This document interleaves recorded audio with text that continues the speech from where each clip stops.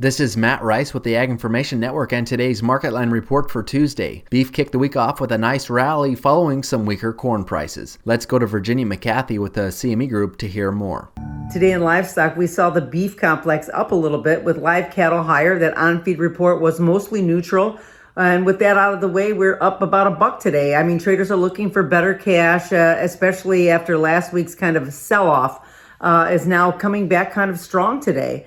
Chicago soft red winter wheat prices for March closed the day down 21.5 to finish at $7.20. March corn was down 10 to finish today at $6.66 Kansas City hard red winter wheat prices for March were down 29 to settle at $8.19. Portland prices for club wheat with 10.5% protein were unchanged, ranging from $8.35 to $8.90. Soft white wheat with 10.5% protein prices for March were also unchanged, ranging from $8.23 to $8.48. Hard red winter wheat with 11.5% protein prices for March were down 29, ranging from $9.39 to $9.49. DNS wheat with 14% protein prices for March were down 25, settling at $9.67 Live cattle for April were up 62.5 cents, closing at $160.55. March feeder cattle were up $2.30 to finish today at $183.27.5. March class 3 milk was up 29 cents to settle at $18.28.